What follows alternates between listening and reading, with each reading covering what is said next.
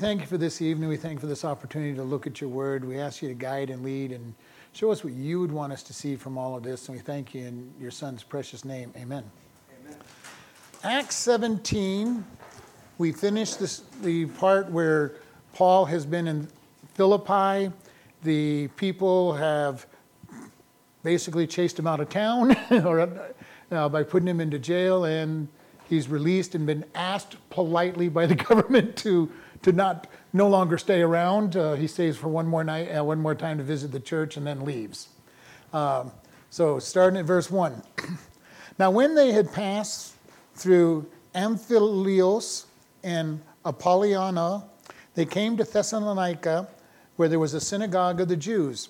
And Paul, as his manner was, went in unto them and for 3 Sabbath days reasoned with them out of the Scriptures, opening and alleging that Christ must needs have suffered and risen again from the dead, and that this Jesus whom I preach unto you is Christ. And some of them believed and consorted with Paul and Silas, and of the devout Greeks a great multitude, and of chief women not a few. All right, so here we are. He's gone to Thessalonica. Now, we find that is a trip of about 100 miles between Philippi to Thessalonica. So he's following the coast. If you look at your map, he's following the coast of Greece and ends up in Thessalonica. If he did this on foot, it's about a 5-day trip. All right, so it's not a short trip. We think 100 miles, no big deal. We'd make 100 miles in 2 hours, 3 hours maybe. But back in that day, you figure that if you went 20 miles on a day, you had gone a long ways. If you didn't have to set up camps and everything, you might go 30 miles. So you could be as quick as 3 miles. If you had a large entourage, that trip would have taken a 10-day trip because it took a long time to pack up and close down. So but it's a long trip that he's making. And so we kind of go, well, he just went from here to here. And we found that in one verse. He started in Philippi, now he's in Thessalonica. If he went by boat, it was a much shorter trip, but we don't know if he did a lot of travel by boat or not in most cases. Boat travel would have cost money.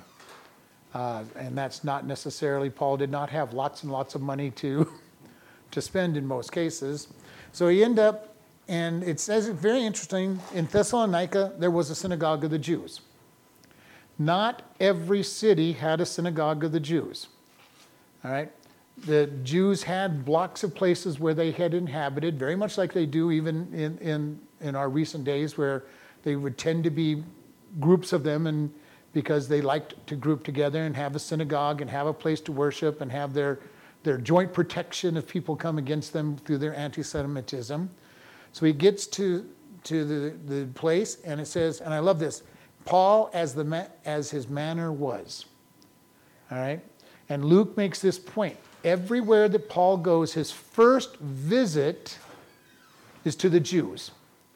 And he really did do just as Jesus said. He went to the Jews first, to Jerusalem, Judea, and Samaria, and the uttermost parts. He would go to the Jews, and when the Jews rejected him, he'd go talk to the Gentiles. And this is kind of an interesting thing, that Paul in Thessalonica goes to the synagogue for 3 weeks in a row. So this is 21 days minimum that he is going in to preach and teach. Now, you go, well, why would they let Paul preach in these synagogues, especially with his reputation? Well, he was a rabbi. And most of the synagogues did not have full-fledged, certified rabbis teaching. Not only was he a rabbi, he was a Pharisee. And not only was he a Pharisee, he was in the Sanhedrin, an up-and-coming member of the Sanhedrin. So he has all these credentials that wherever he shows up, he would go, we have a speaker. We have a special speaker today. And so he had the credentials, and he used them all the time. Everywhere he went, he had the credentials. And he was not shy about using his credentials to get the gospel of Christ out. And so he was preaching, and it kind of is interesting is that he was there, and it says he reasoned with them. He caused them to ponder, caused them to think. This is the great thing I love about Christianity is that Christianity isn't just to shut your mouth, turn off your brain, and just believe what you're told. It matches reason. In Isaiah, we're told, "Come now, let us reason together," says the Lord. He is a truthful, because he is truth. Everything about him is true. When we look at the Word of God, it matches truth. It matches facts. It's not just believe because we said. Now, anybody who ever tells you just believe because you're told to believe, you probably want to get a different teacher. Because if they are teaching you the truth and giving you that reason, they don't know enough. And if they're not teaching you truth and give you that reason, you don't want to be there anyway. So you really do want to be with somebody who says, let me explain what it is. Now, can we explain every single thing in the Bible? Nope. But you know what? What we can explain, we know is true. And there's good reasons for what we even can't really fully understand. And I've done this many times. When we talk about the Trinity, I'll tell people, we'll tell you that the Bible teaches the Trinity. We'll tell you what the Bible says about the Trinity. And when we get done, you won't understand the Trinity any better than when we started. Now, you probably would understand it better, but you're not going to completely understand it. The Trinity is something that we just cannot fully comprehend because our human brains can't comprehend. Can we comprehend an infinite God? Well, no, because reality says that we can't comprehend infinity.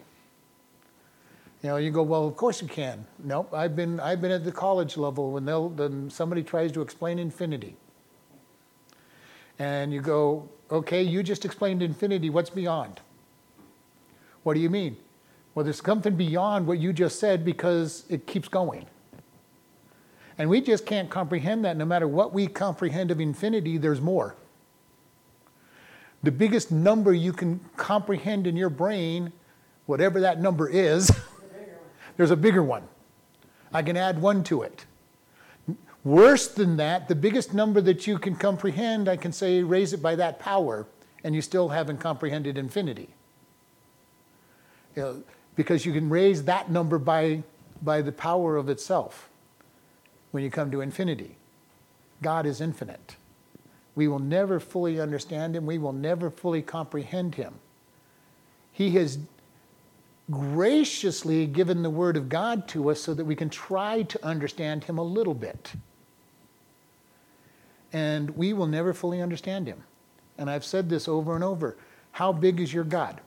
Well, my God, you'll say, well, he's infinite. He's omnipresent.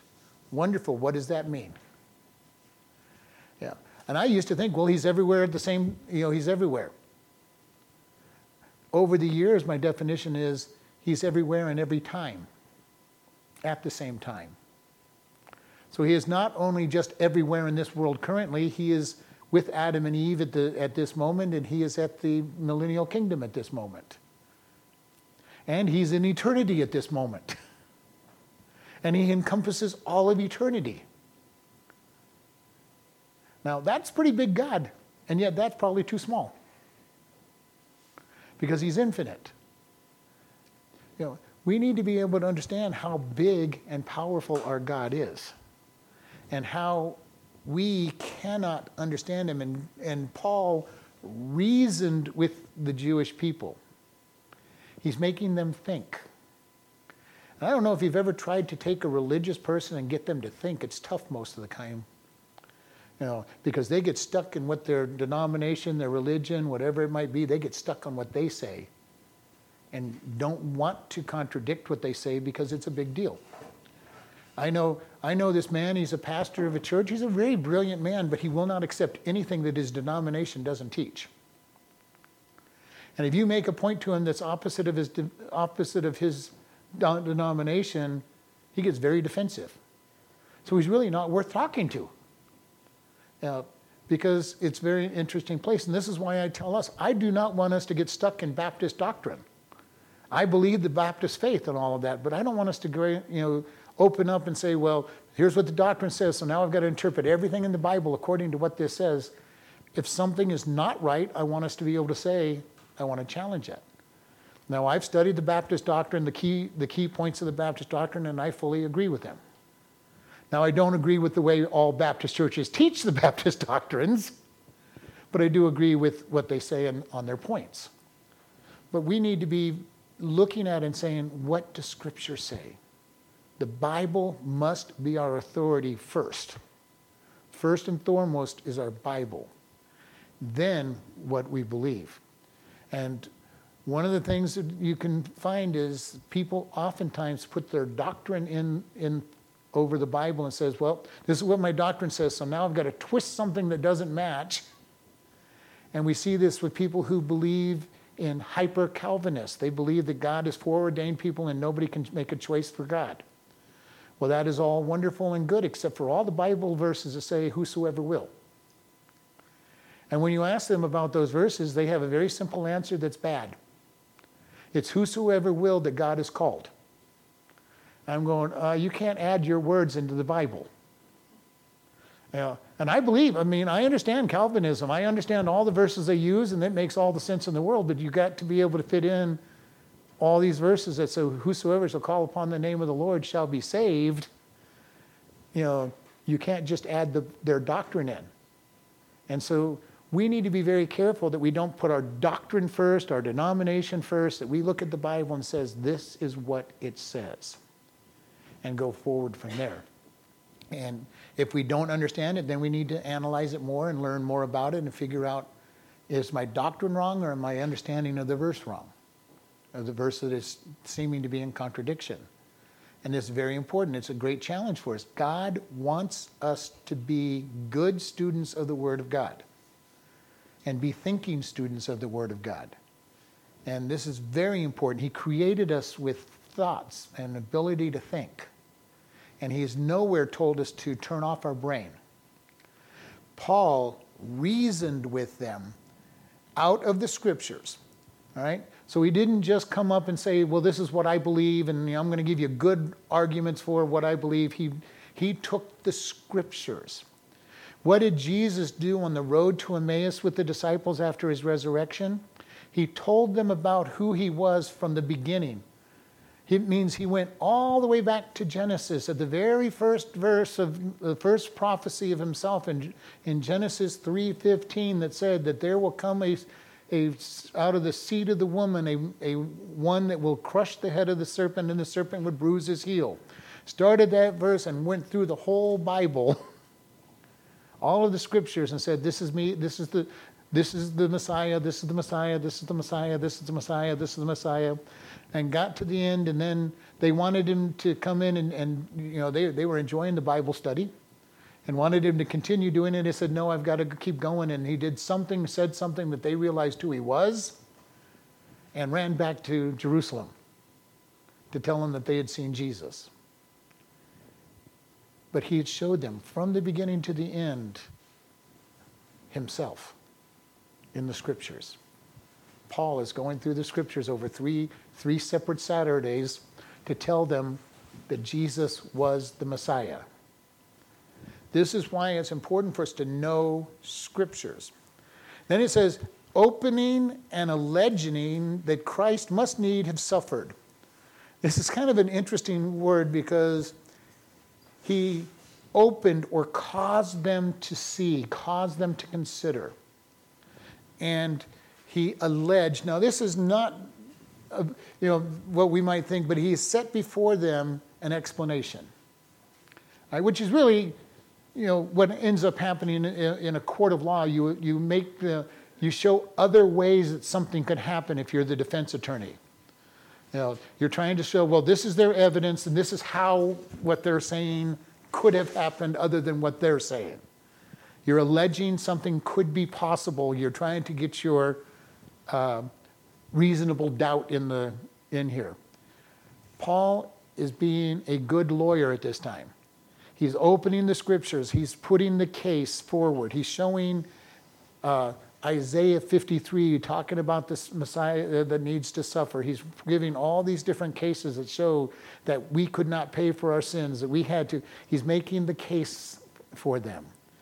This is why we're told in Titus that we are to be good students of the Word, always being ready to give an answer. Peter said the same thing, be ready to give an answer. We as good Christians need to know the Word of God well enough to know why we believe what we believe so that we can tell others. Now, that can be the very simplistic answer. I know that I'm a sinner, that sinners deserve to go to hell, and Jesus died for my sins. And I accepted that, and He is now living in me, and now I'm going to heaven. And that is good. The gospel is so simple that a child can believe it. And the gospel is so simple that we as adults have a hard time believing it, because we have to accept it in its simplicity to really get saved. But I'm hoping, and the scriptures indicate, that I don't stay in that simple understanding, that I really get to know more about what I believe. Because at some point, somebody's going to try to shake you up if you're, with their education. Now, what you end up doing is it's nice to just point them to somebody else and say, if they're really going to shake you up, you point them to somebody.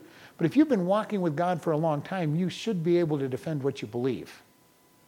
And you should have enough experience to defend what you believe. I am absolutely 100% convinced by Scripture that I am saved.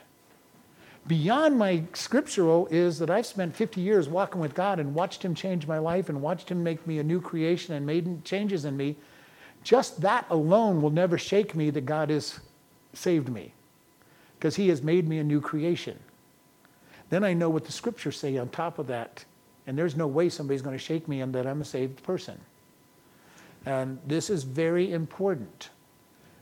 If we do not know we're saved, then we need to get to know God's Word. And if we don't know that we're saved and we have not become a new creation, then we need to start looking and saying, am I truly a new creation? And make sure that I am. Because if you know that you're saved, there's nobody who's going to convince you that you're not. And there are people going, well, how do you know God? How do you know God is real? Well, if you know them, you're not going to have a problem. If I know an individual, nobody's going to convince me that I don't know them. Nobody in the world is going to convince me that I don't know my wife. We have a few years together. Just 40 of them. Just a few years together. Nobody's going to convince me that she's not my wife and that I don't know her. I've had a longer time with God. Nobody's going to convince me that He's my God, He's my Savior, and that I don't know Him. I've watched Him over the years do so many things for me, and I know what He says. Reason together, present the case, know what you believe, know why you believe it. And I've said this over and over. I don't expect anybody in this church to believe things just because I believe them. Now, I'm going to teach them, and I would expect most people to believe most of what I believe, otherwise you're in the wrong church. But if I had people who believed everything that I said and it was 100% agreement to me, I would be scared. Because that's not what I want. I want people to be able to get into the scriptures and study on their own and know why they believe what they believe. And I'll tell anybody, I know why I believe what I believe. I'll give you good reasons for what I believe, at least by my consideration, good reasons. But if somebody doesn't believe it, that's great. What do you believe and why? And I've told you all many times, if you don't agree with certain doctrines that I believe, if you don't believe me, you're in good company with lots and lots of great scholars. And other scholars that disagree with you. But why do you believe it? And that's important. Paul is reasoning with these Jews and saying, here's what the Bible says about the Messiah. The problem the Jews had with the Messiah is they ignored anything that talked about the suffering Messiah.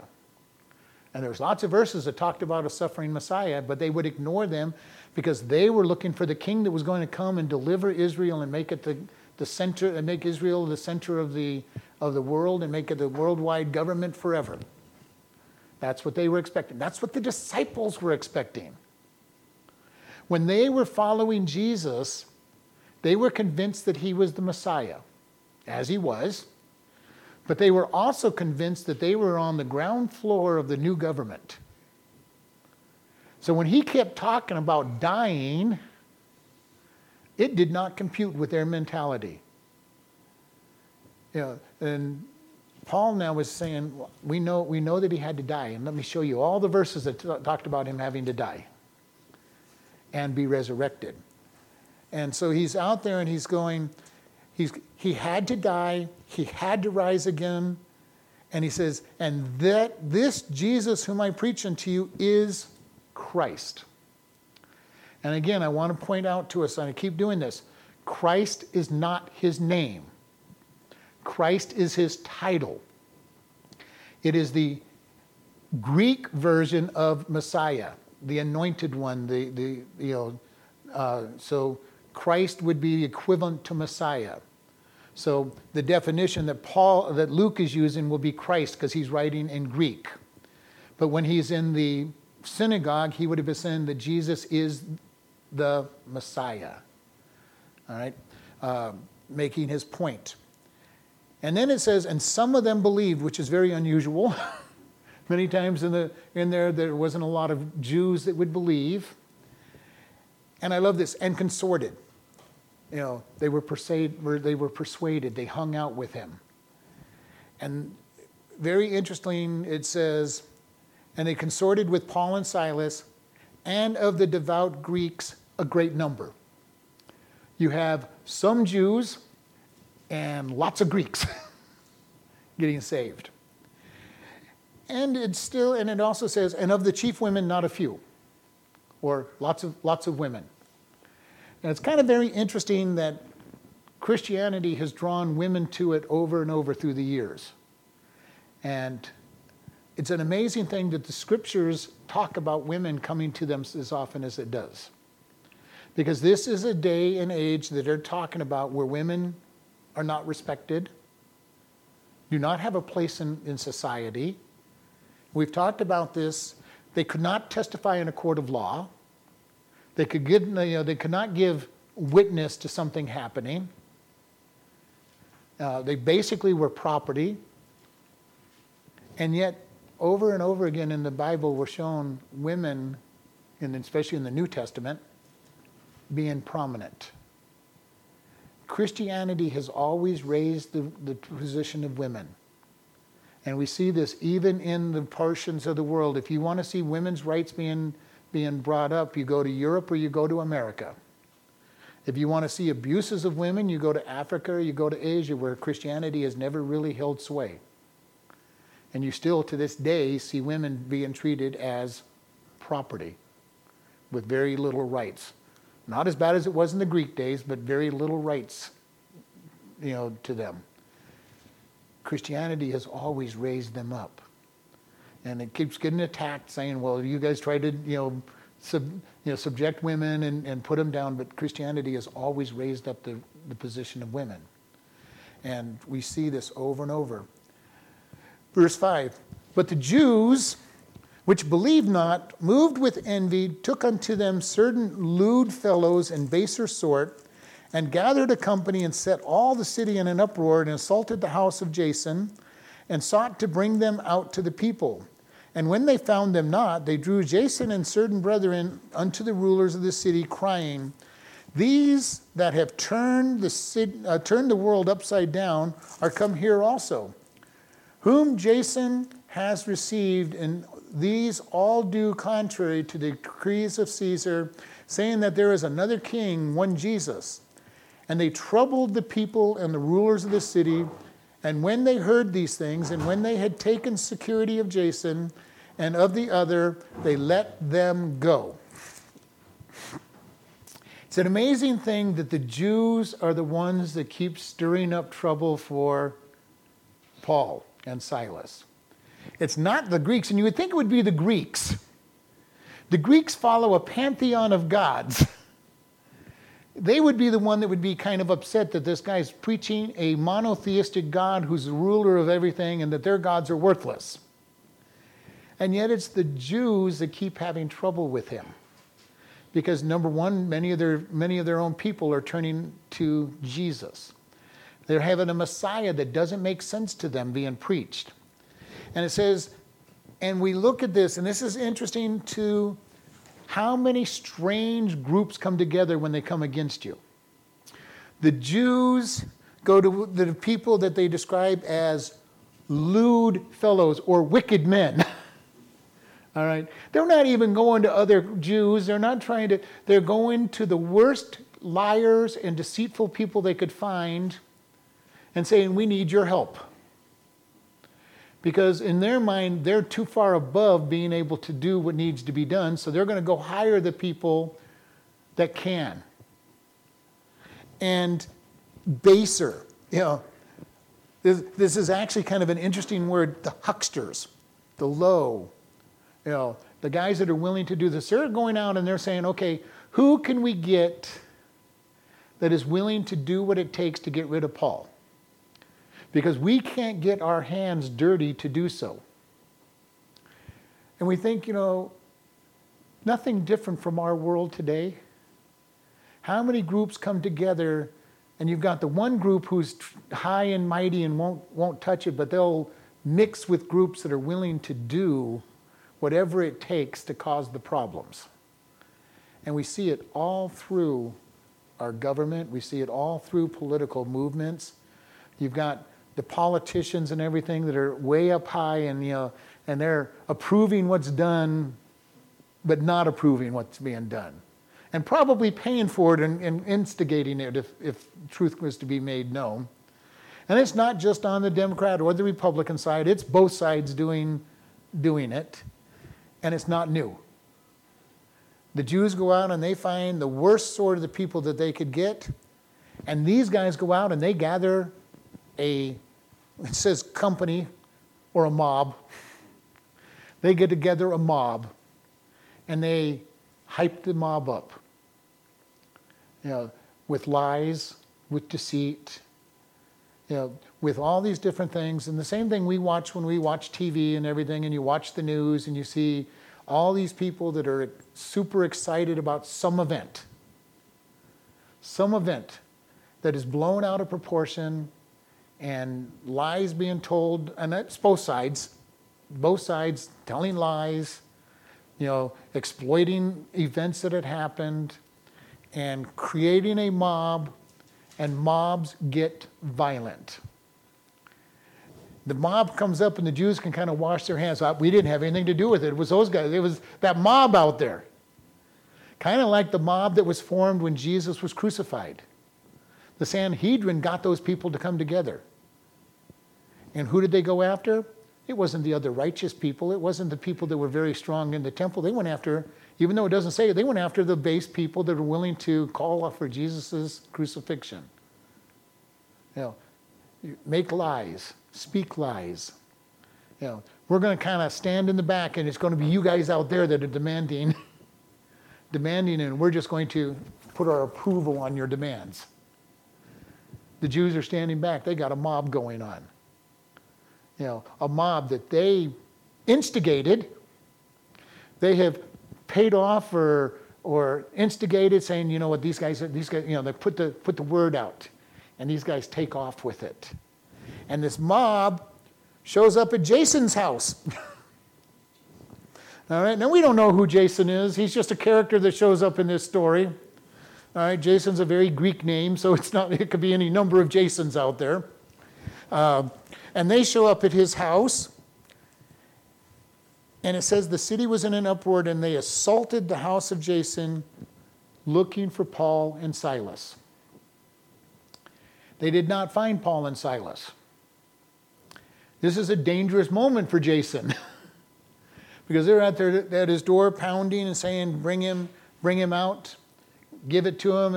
And it says they found him not, which means they probably actually broke into Jason's house and looked all over his house, however big his house was.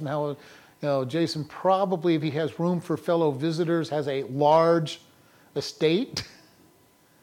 And they're looking for it, and it says they drew Jason and certain brethren to the rulers of the city.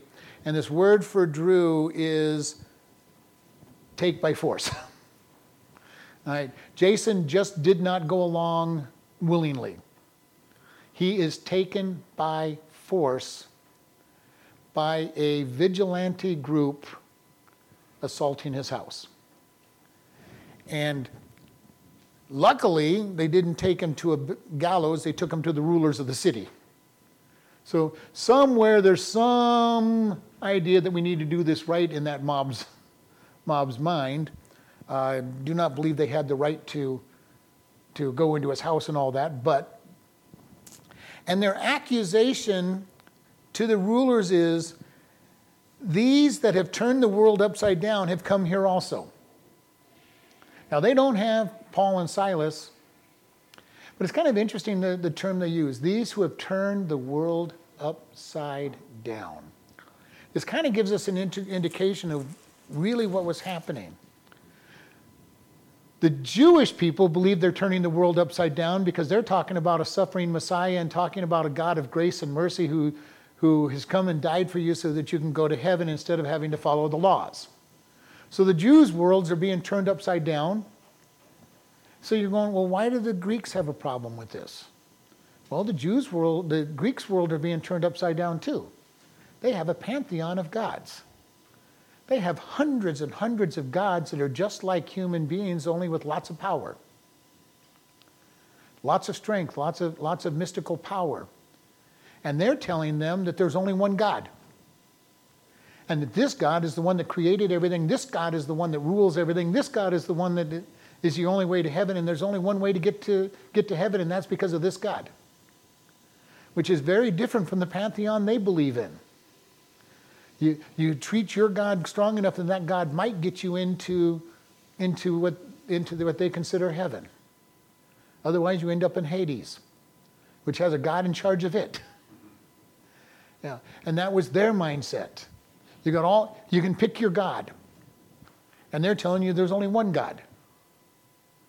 And this is a big deal because these guys make lots of money selling idols and selling sacrifices and all these other things. And they're coming along and they're turning everything upside down. No matter what you believe in, they're turning it upside down.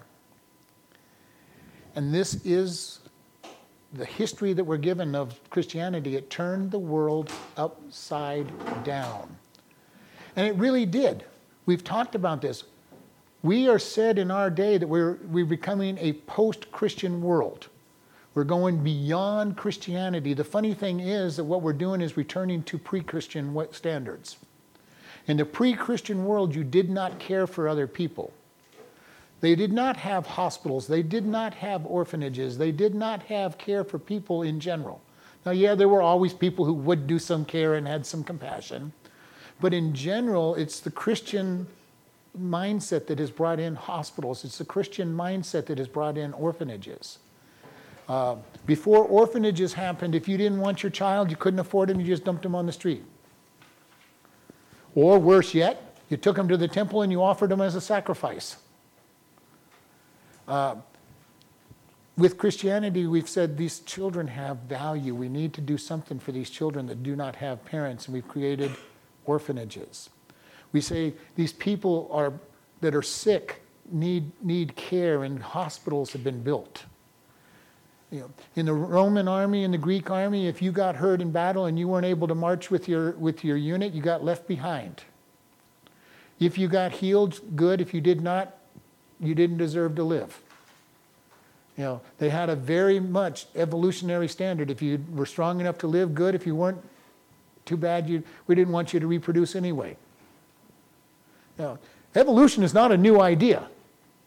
The codification of it is a newer idea, but the ideas behind it, the strength, survival of the fittest, is not new. It has always been there. Christianity kind of made the mindset that because we are created in the image of God, everybody has value. And this is the difference. This turns the world upside down when we truly live out our Christian values that God has created, and we are special. And they come in and said, those that have been turning the world upside down. This kind of tells us that Paul and Silas have a reputation that's traveling. And maybe not just them, but all Christians. And there's this reputation of when these followers of the way come to your town, your life is going to be turned upside down. They're going to make life difficult for you. There's going to be trouble. We know that that happens because every one of the disciples die a martyr's death except for John. And it wasn't because they hadn't tried to murder John. John was boiled in oil and survived. They tried to poison him and he survived. They sent him to the Isle of Patmos, an insane asylum, where all they did was put people freely to do whatever they wanted, and the criminally insane were all over that island, and he didn't die. You were expected to die on that island, unless you were really, really strong. And he ended up dying of old age. He's the only disciple that did not die a martyr's death. Is that because God was protecting him? Obviously. Yeah. Yeah. You don't get boiled in oil and not die. and it wasn't. And from what we hear in history, he didn't get burnt. He was like Shadrach, Meshach, and Abednego going into the fire, and not even the smell of smoke on him. He was not all scarred because of it. It did not burn him. Why? I don't know why God let him live and all the other disciples had to die. We don't know. But God decided he was going to live. Many of them were beheaded, crucified, quartered, which was a horrible thing to do. And if you don't know what quartered mean, they tied you to 4 animals and broke you into 4 pieces, at least. Run through with lances. They did not have easy deaths, and yet did not reject Christ. And they were turning the world upside down. They were preaching the gospel everywhere they went. It is a great study to see where all these disciples went to, and where they preached, and how lives were changed, and how the churches were turned around by what they taught. And it is a wonderful thing. And then in verse 7 it says, and this Jason received them. And their accusation is kind of an interesting thing. They're turning the world upside down, and their accusation is to do contrary to the decrees of Caesar, saying that there is another king, one Jesus. And this is a true statement. They were saying that Jesus is king, not of this world, but they were saying, we have a king. And one of the reasons that people were persecuted through so many of the Caesars were they would not say that Caesar was Lord or God. To not be crucified or not killed during that period of time, during persecution times, was real simple. All you had to do was go to this little idol, take a few grains of flour, put it on the flame, and say, Caesar is Lord. If you did that, you were fine. If you didn't do that, you were executed for whatever way you were executed during that period of time. Many Christians would go in and put that grain on the flame and declare Caesar as Lord, then repent later. Not a good way to do it, but I mean, I understood, they were afraid for their life. Many other Christians would go, I'm willing to give my life for God. This is one of the reasons that I am so adamant right now. We are facing tribulation here in America and persecution in America. Very soon, if we do not set our mind, we are going to be one that will be willing to say, Caesar is Lord, for fear. But the more that we know that we trust God and that He's in control, the better off that we're going to be. And I really want to keep in our minds, the best thing that can happen to us is to die. Because when we die, to be absent from the body is to be present with the Lord. The best thing that can happen is to die. Now, I don't really want to spend time in prison and re-education camps, which is what they're actually talking about, because that's a miserable experience. But you know what? God's still in charge, and there's great opportunity to witness, even in those environments, if my mindset is to stand for Christ. And it's very important that we prepare our hearts for the trials that are going to come. The Christian church is going to fall at persecution because we are not ready for it, and most of the church is not ready for it. Many of them aren't even saved in the Christian churches, so they're just going to fall no problem. But even in good churches, there are many people in America that are not ready to face persecution because they're just not in that mindset. We preach a prosperity gospel for the most part in America that says if you serve God, everything is going to be hunky-dory. You're going to be wealthy, healthy, and wise. And that is not what the gospel teaches. Now, there are lots of verses that say we're going to be blessed, that God's going to honor, that the great rewards can happen, but there are a lot of verses that say there's going to be a lot of suffering. Christ said, they hated me, they will hate you. And I've shared with this group, I have talked to people that have come out from behind the Iron Curtain that have told me that while we're praying for them to be delivered from the Iron Curtain and persecution, the persecuted church has been praying for American churches to get them under persecution because they don't understand why we're not persecuted. They believe that we have compromised the gospel, otherwise we would be persecuted. I tend to agree with them. How much compromise have we made to stay out of trouble? To stay out of having hard times with the world? How many times have we not spoken the truth that God says so that we don't get in trouble? I look at this and I've told people I expect to be behind bars or in a re-education camp because I have said that things are sin.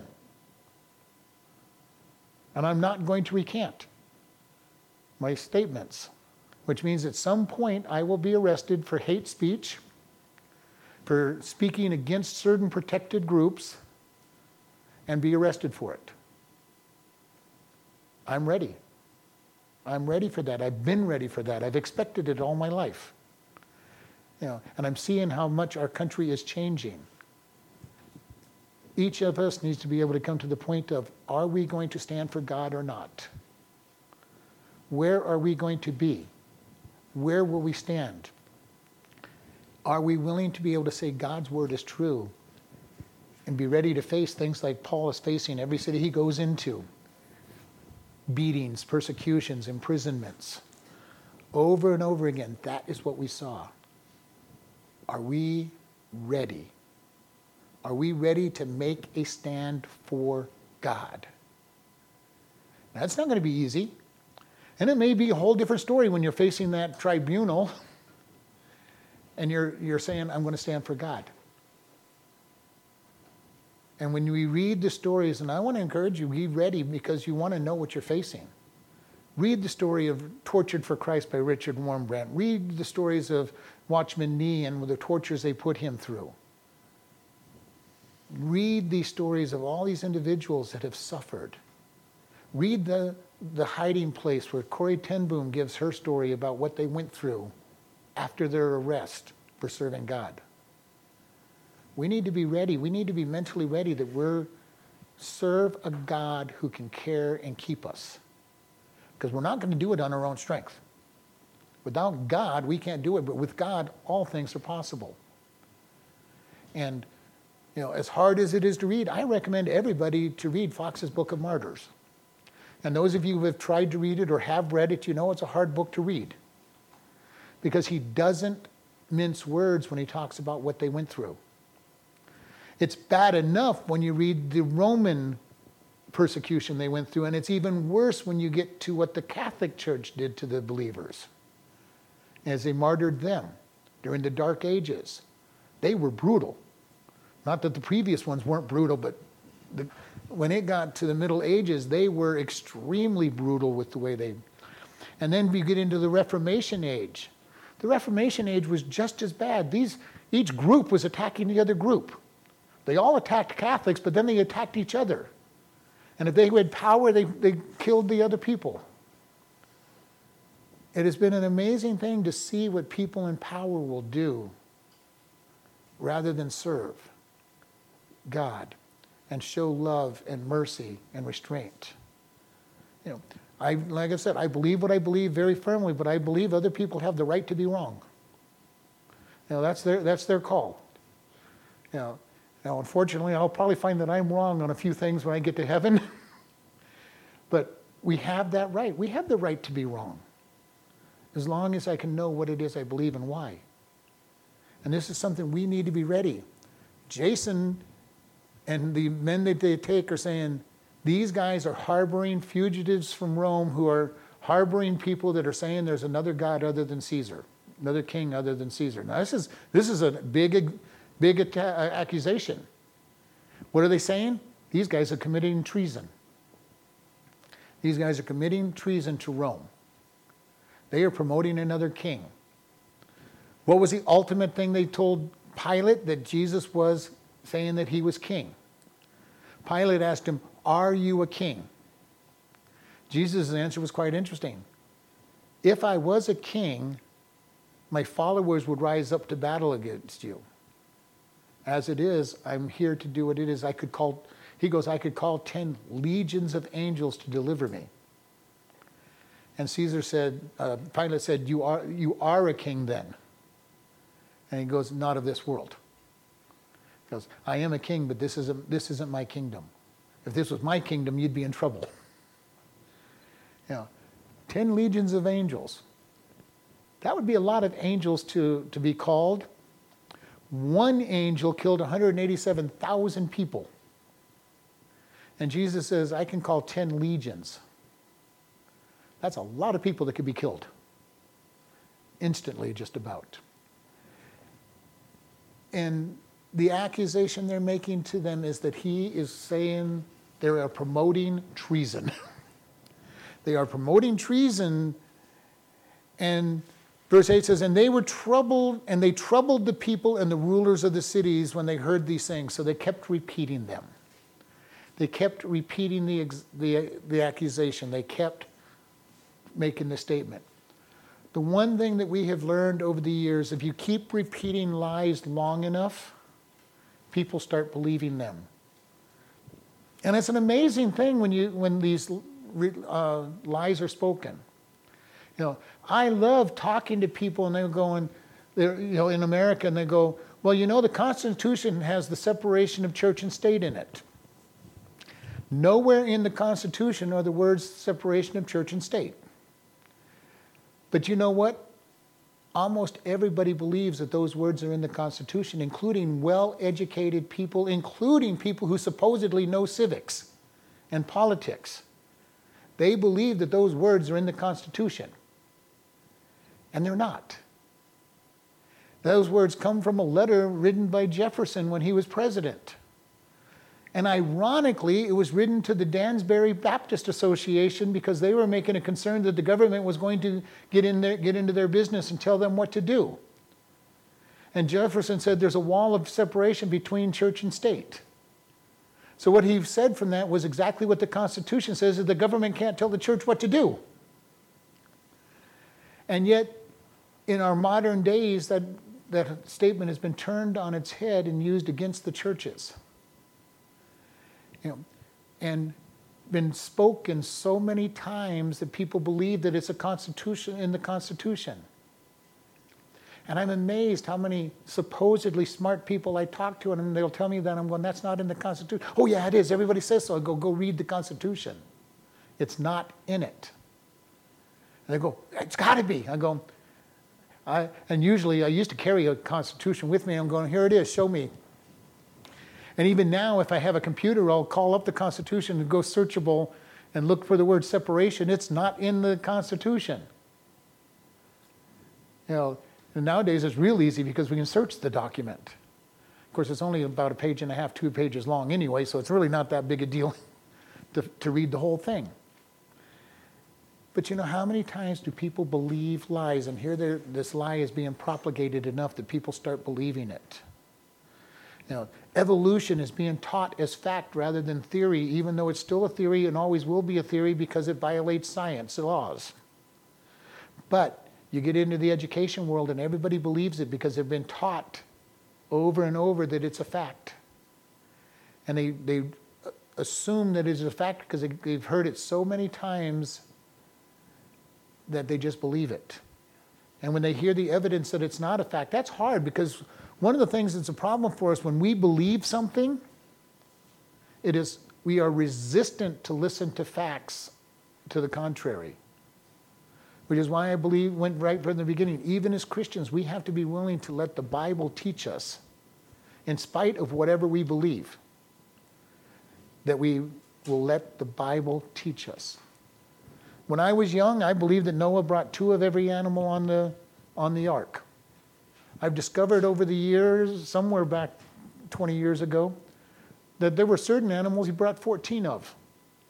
All the clean animals he brought 14 on the ark.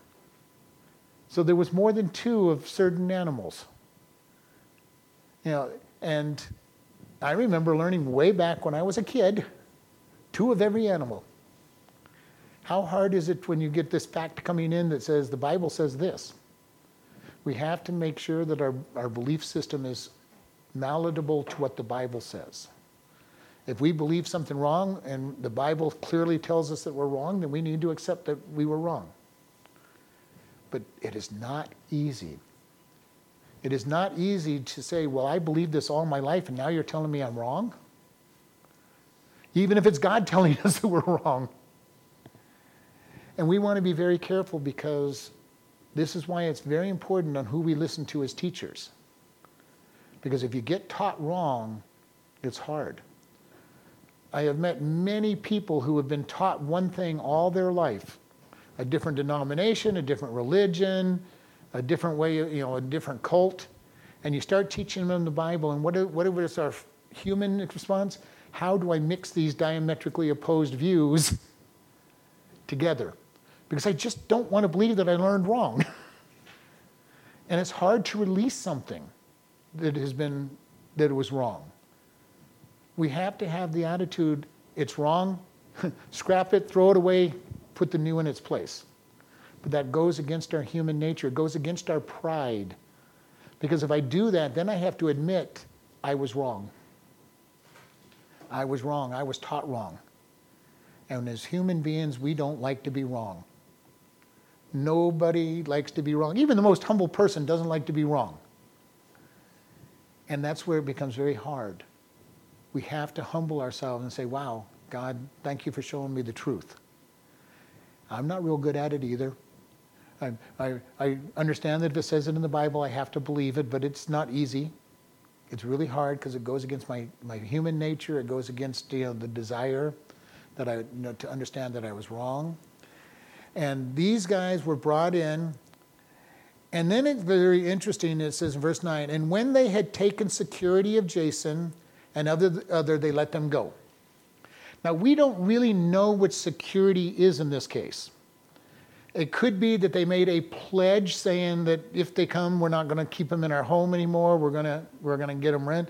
It could be that they paid what we would call, what's the word I'm looking for? Bond. Yeah, they paid a bond. They paid bail. Okay, whatever term, they did something that made themselves responsible for the truth of their statements. Here's your money, here's your bond, and we guarantee that we will come back if we're called back to the court. We pledge that if they show up, we're going to send them away. We're not going to let them come into our house. We don't know exactly what their security was. All right.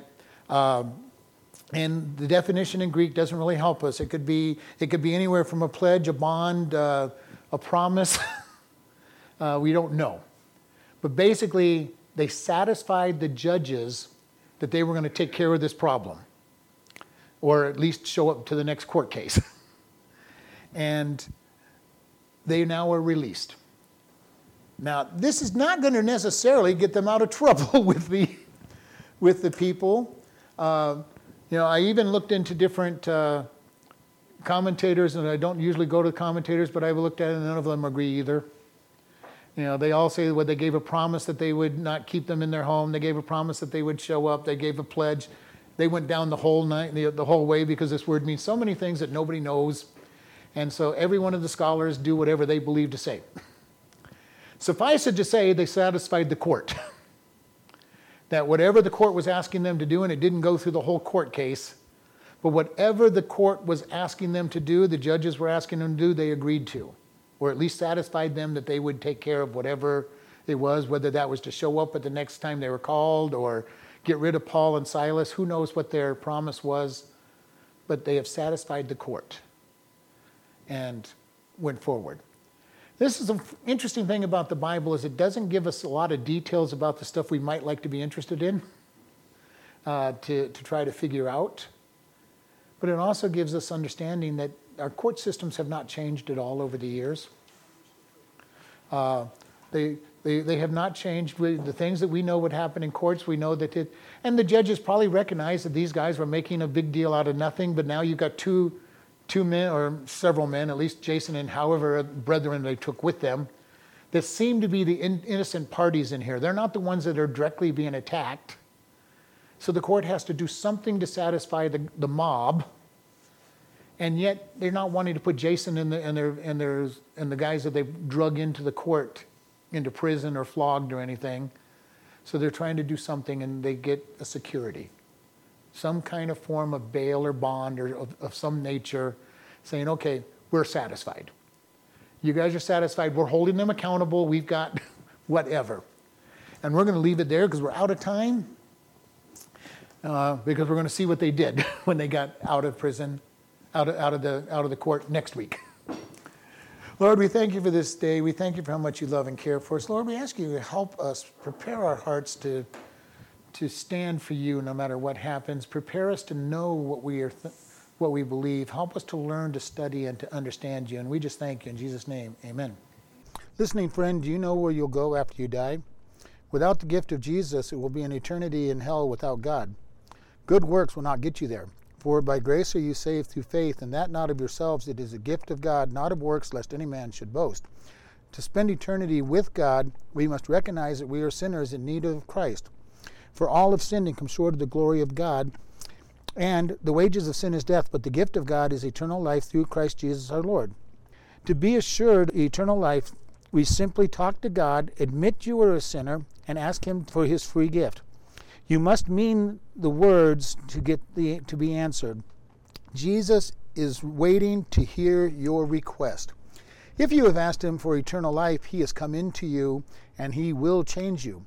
Start reading the book of Ephesians and see what God says about your new life. After you understand the book of Ephesians, you can start reading the Gospel of John. Next, find a good Bible teaching church. Tell the pastor about your decision for God and be taught. If you contact us, we will send you a new believer booklet free of charge. Congratulations and grow in Christ. You can contact us by email at office@chloridebaptistchurch.com or by snail mail at P.O. Box 65, Chloride, Arizona 86431. We are happy to help with your new life in Christ or even answering Bible questions. Again, congratulations on your decision for Christ.